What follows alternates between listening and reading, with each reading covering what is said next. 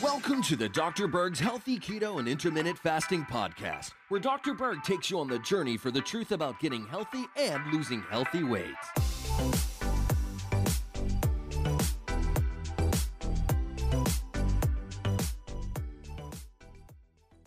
Hey guys, I'm back, and I've been doing a lot of research on potassium, so I wanted to create this video. It's actually quite interesting. This topic relates to how potassium affects your muscle strength and your exercise endurance, okay? I want to give you a little background, but I'm going to make it as simple as possible. You have these little tiny pumps on your cells, on the membrane of the cells. You have billions of them. They're called the sodium-potassium pump. They're a little tiny protein molecule that have enzyme activity, and you have billions of them, and they work 24/7. And the name of the entire structure is sodium-potassium ATPase. The ACE is an enzyme, and the ACE basically splits up this energy currency, the ATP, so it can have energy to do its job.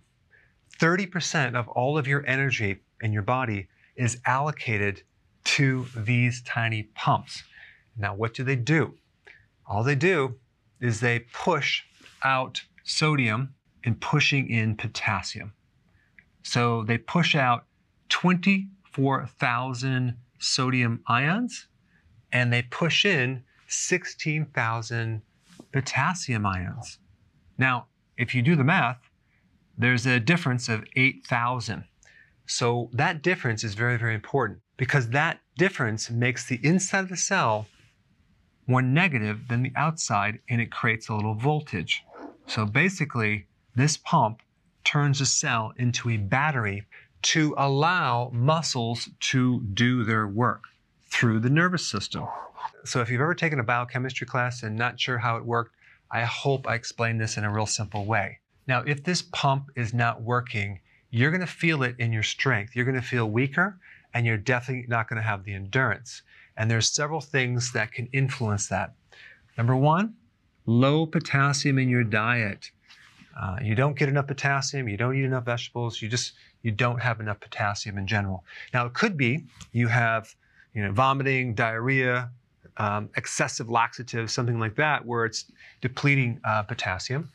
But also training. The more you exercise, the more of these you develop.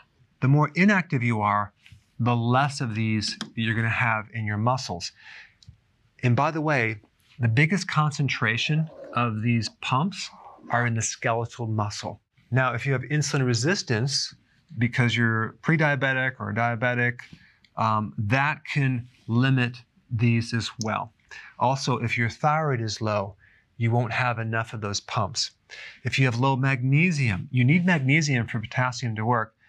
It's going to affect these pumps. If you have kidney damage, that can affect the pumps. If you're on diuretics, it'll deplete you of potassium. If you drink too much coffee, 2 to 3 cups per day, that will definitely deplete your potassium. And lastly, if you are experiencing too much stress and you have too much cortisol, that will also create a potassium deficiency and affect these pumps. So as an experiment, if you're exercising now, go ahead and increase the amount of potassium in your diet and just observe the difference in your strength and your exercise endurance. Thanks for watching.